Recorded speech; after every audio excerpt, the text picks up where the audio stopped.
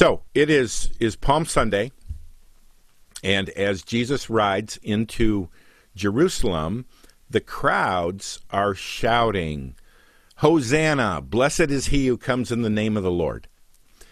And several days later, on Friday, the crowds are shouting, "Crucify him, crucify him." Now, some commentators go into great detail trying to say, well, they must have been two different crowds. I don't think there's anything in the text that says they were two different crowds. There's nothing that says they were the same crowd. But I think what the authors of the Gospels are doing here is they're showing the confusion and the misunderstanding of who Jesus was. They did think, as he rode into Jerusalem, they did think he was the Messiah.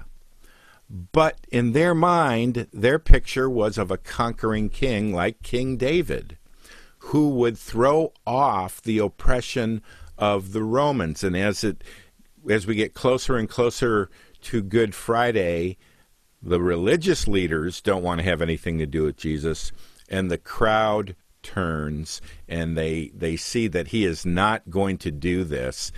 And he came not to throw off the oppression of Rome, but to save us from the oppression of sin. Now, I always find that Palm Sunday, because of the crowd, is a good time to do some spiritual examination and make sure we are not like the deceived crowd.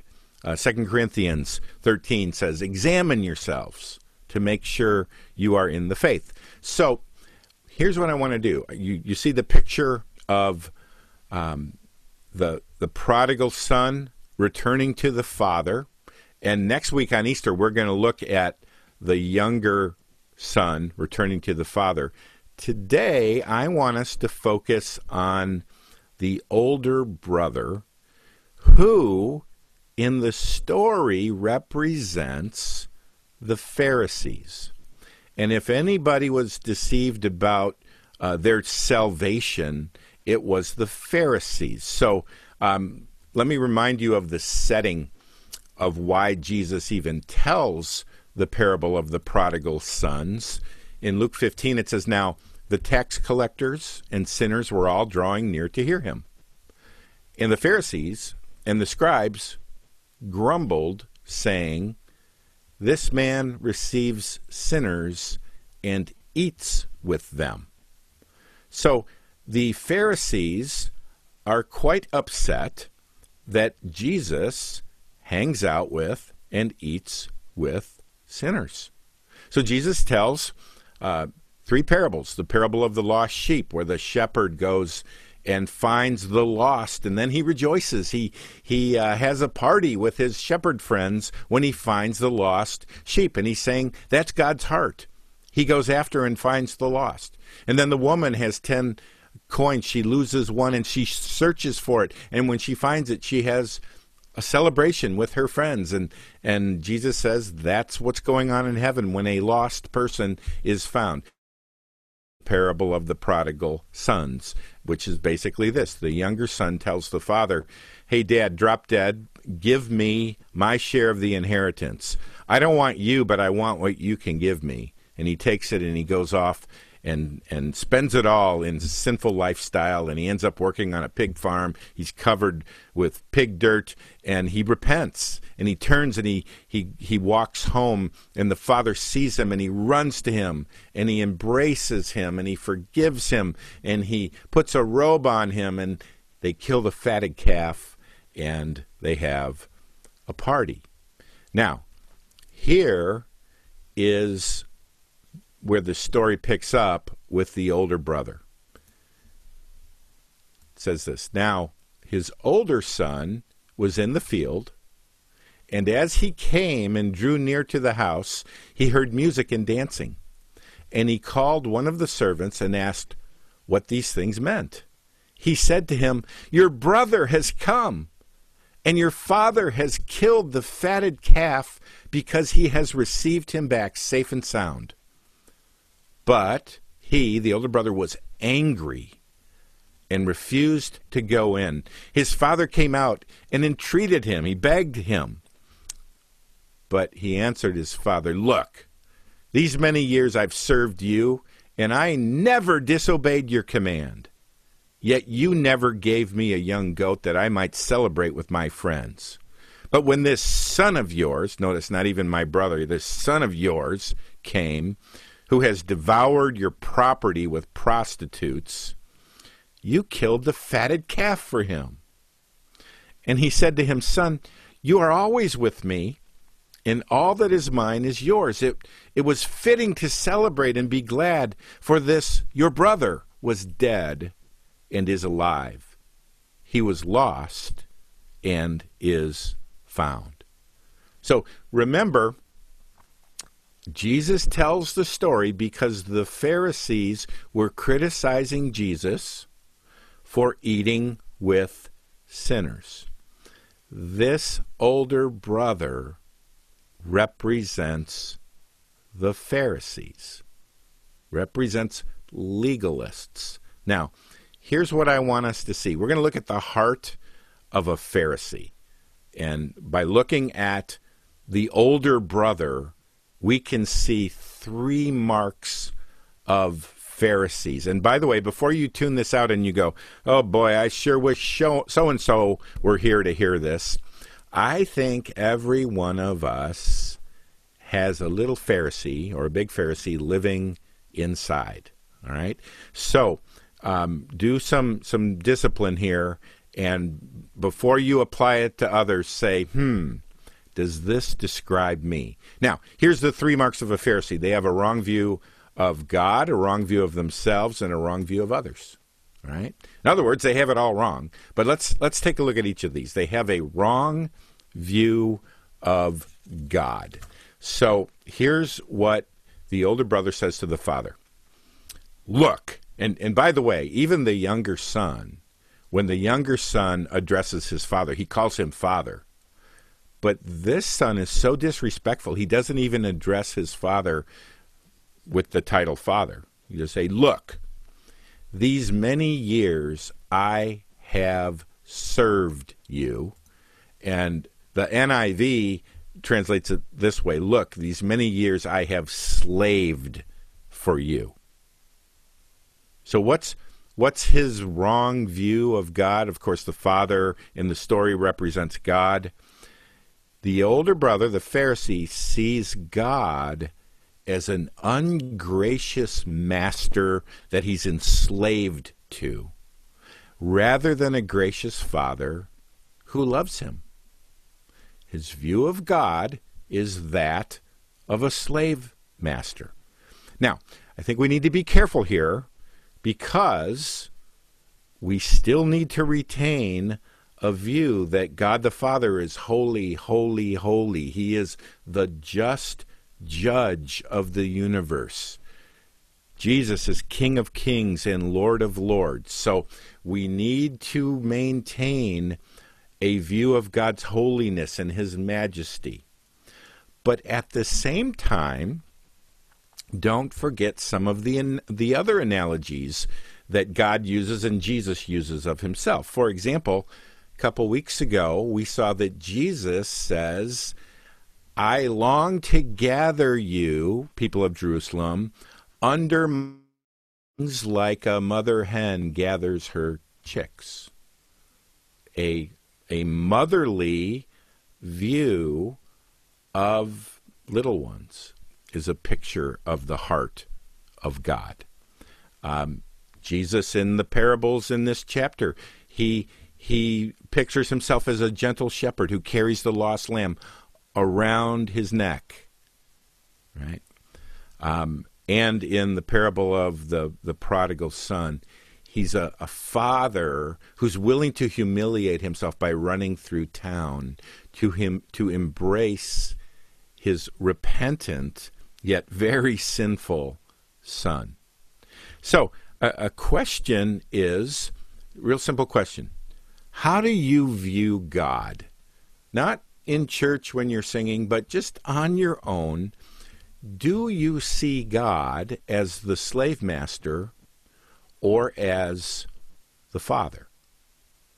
Another way to put it is this: do you see God as for you or against you?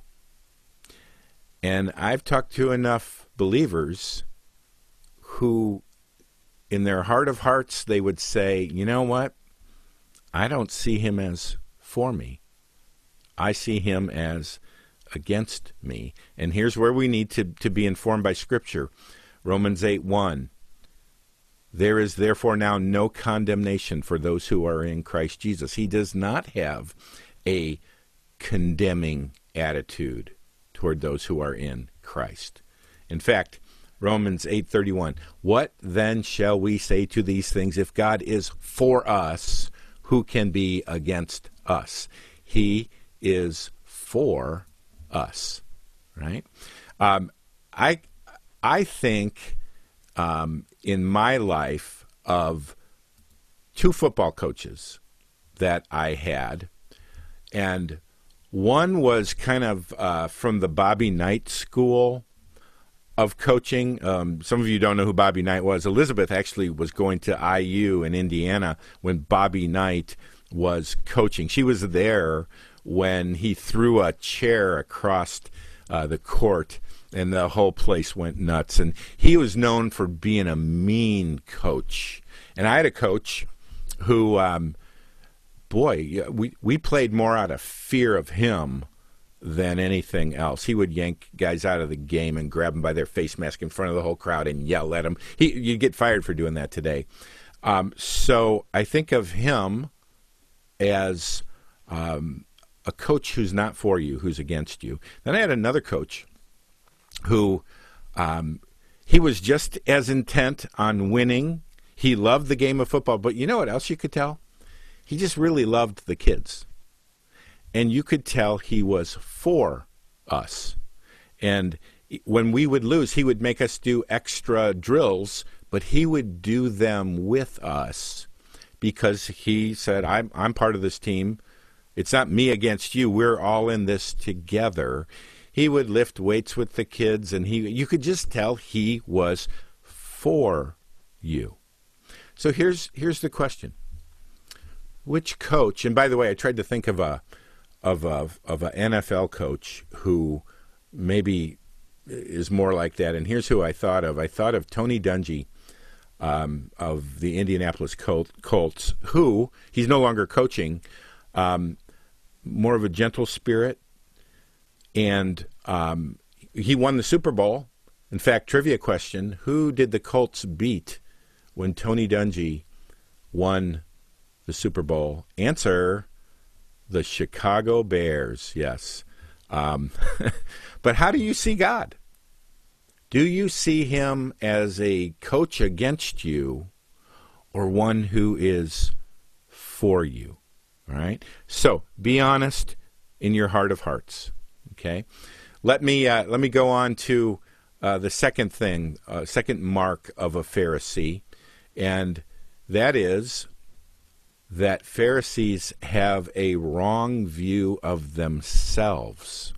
So here's what the older brother said to his father. But he answered his father, "Look, these many years I have served you or slaved for you, and I never disobeyed your command."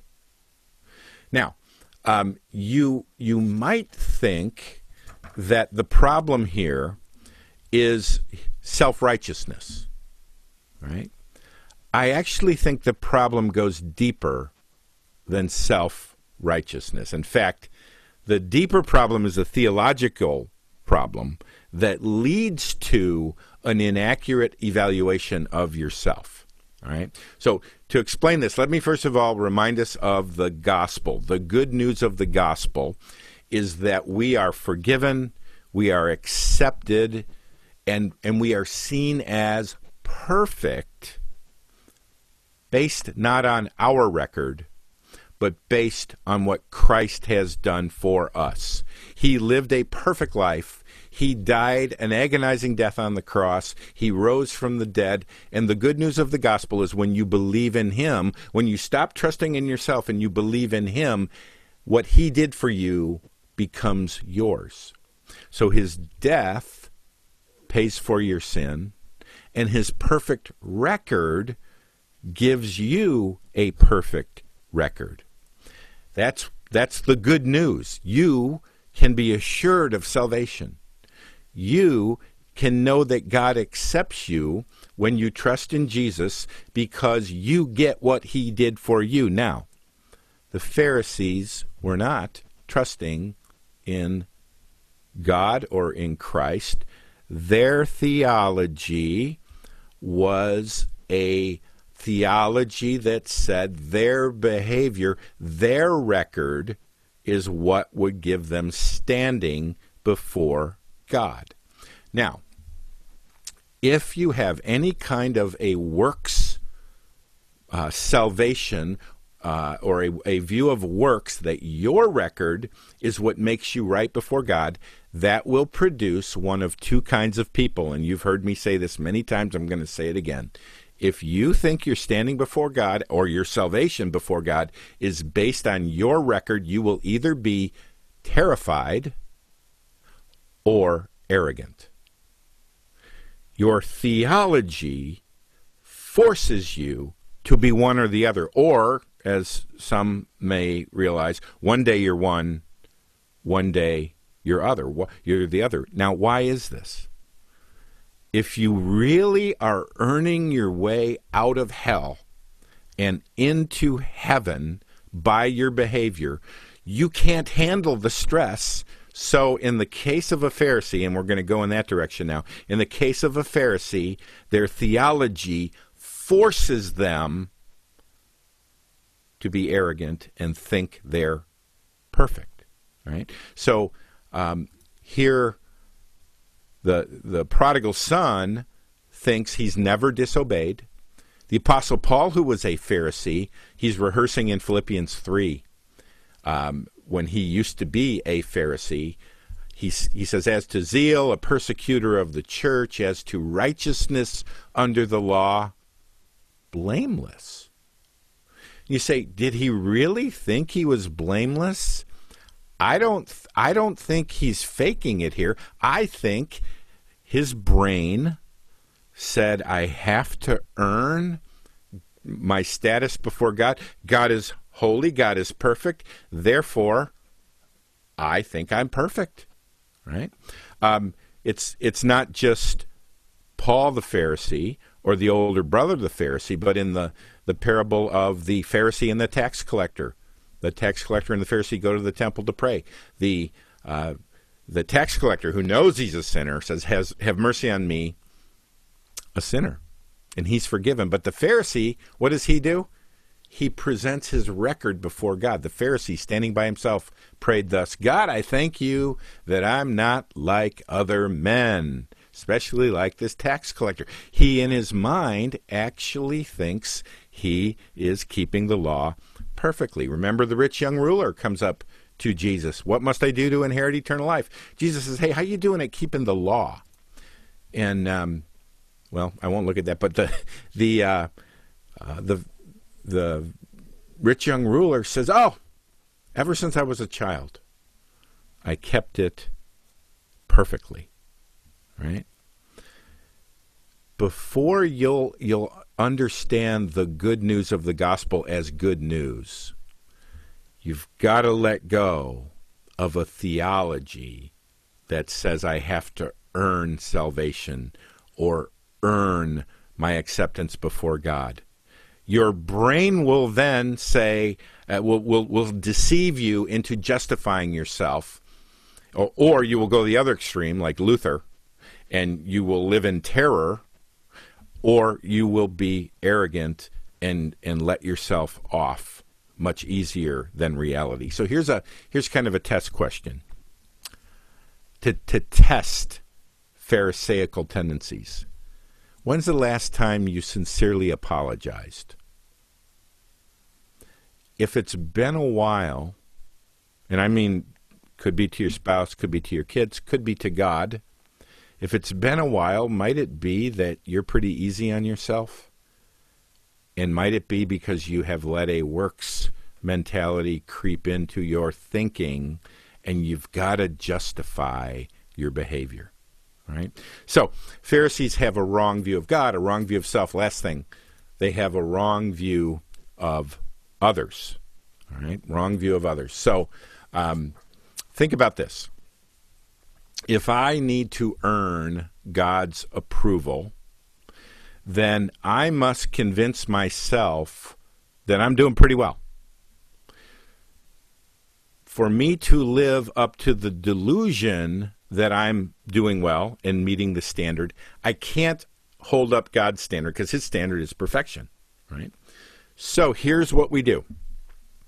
We bring the standard down to a more attainable level, and that standard is how I'm doing compared to others, right?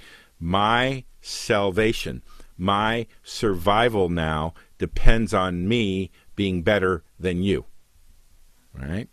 Now, I'm not saying this is a calculated thing where you even know you're doing it, but a works salvation mentality, a non-grace theology turns other people into the competition, right?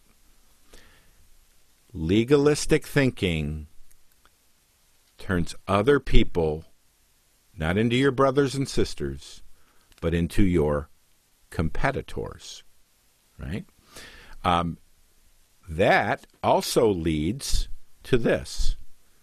Legalists, because they see others as the competition, may be nice to your face, but in reality, they're cruel-hearted. Why? Because you don't love the competition. You want to see the competition fail, which is why in Matthew 23, where Jesus talks about the Pharisees, he says they tie up heavy burdens, okay, extra laws, hard to bear, and lay them on people's shoulders, but they themselves are not willing to move them with their finger. Why? Because on the outside they're saying, oh, I'm praying for you, brother. I'm for you. But here, you got to do this, you got to do this, you got to do this. And secretly they're saying, I hope they trip and fall because I need other people to be worse than me. So, a wrong view of others, legalism, Phariseeism leads to seeing others as the competition. Here's another thing it leads to. Just being an angry person. As he finds out, the older brother finds out that the younger brother has returned and there's a party being thrown for him. It says he was angry. So angry he refused to go in. Why is he angry? Because this dirty, rotten, good-for-nothing brother of his is getting for free what he has had to earn. Right? It's not fair. So the sad thing is, the father comes out and he pleads with him and he says, son, you are always with me and all that is mine is yours. So here, friends, the tragedy of the older brother is that his rules and his earning and his anger and his competition are all self-imposed. Everything his father has been available the whole time. All right? One last thing that legalism and Phariseeism produces is a love for gossip. Why? Because gossip affirms that I'm better than you. We can secretly love it to hear bad news about other people. In fact, when the son comes home, here's what the older brother says to his father. He says, "But when this son of yours came, who has devoured your property with prostitutes, you killed the fatted calf for him." Where in the story does it even mention prostitutes? There's no mention of that. He thinks the worst, and he vocalizes the worst. Why? Because he needs to be better.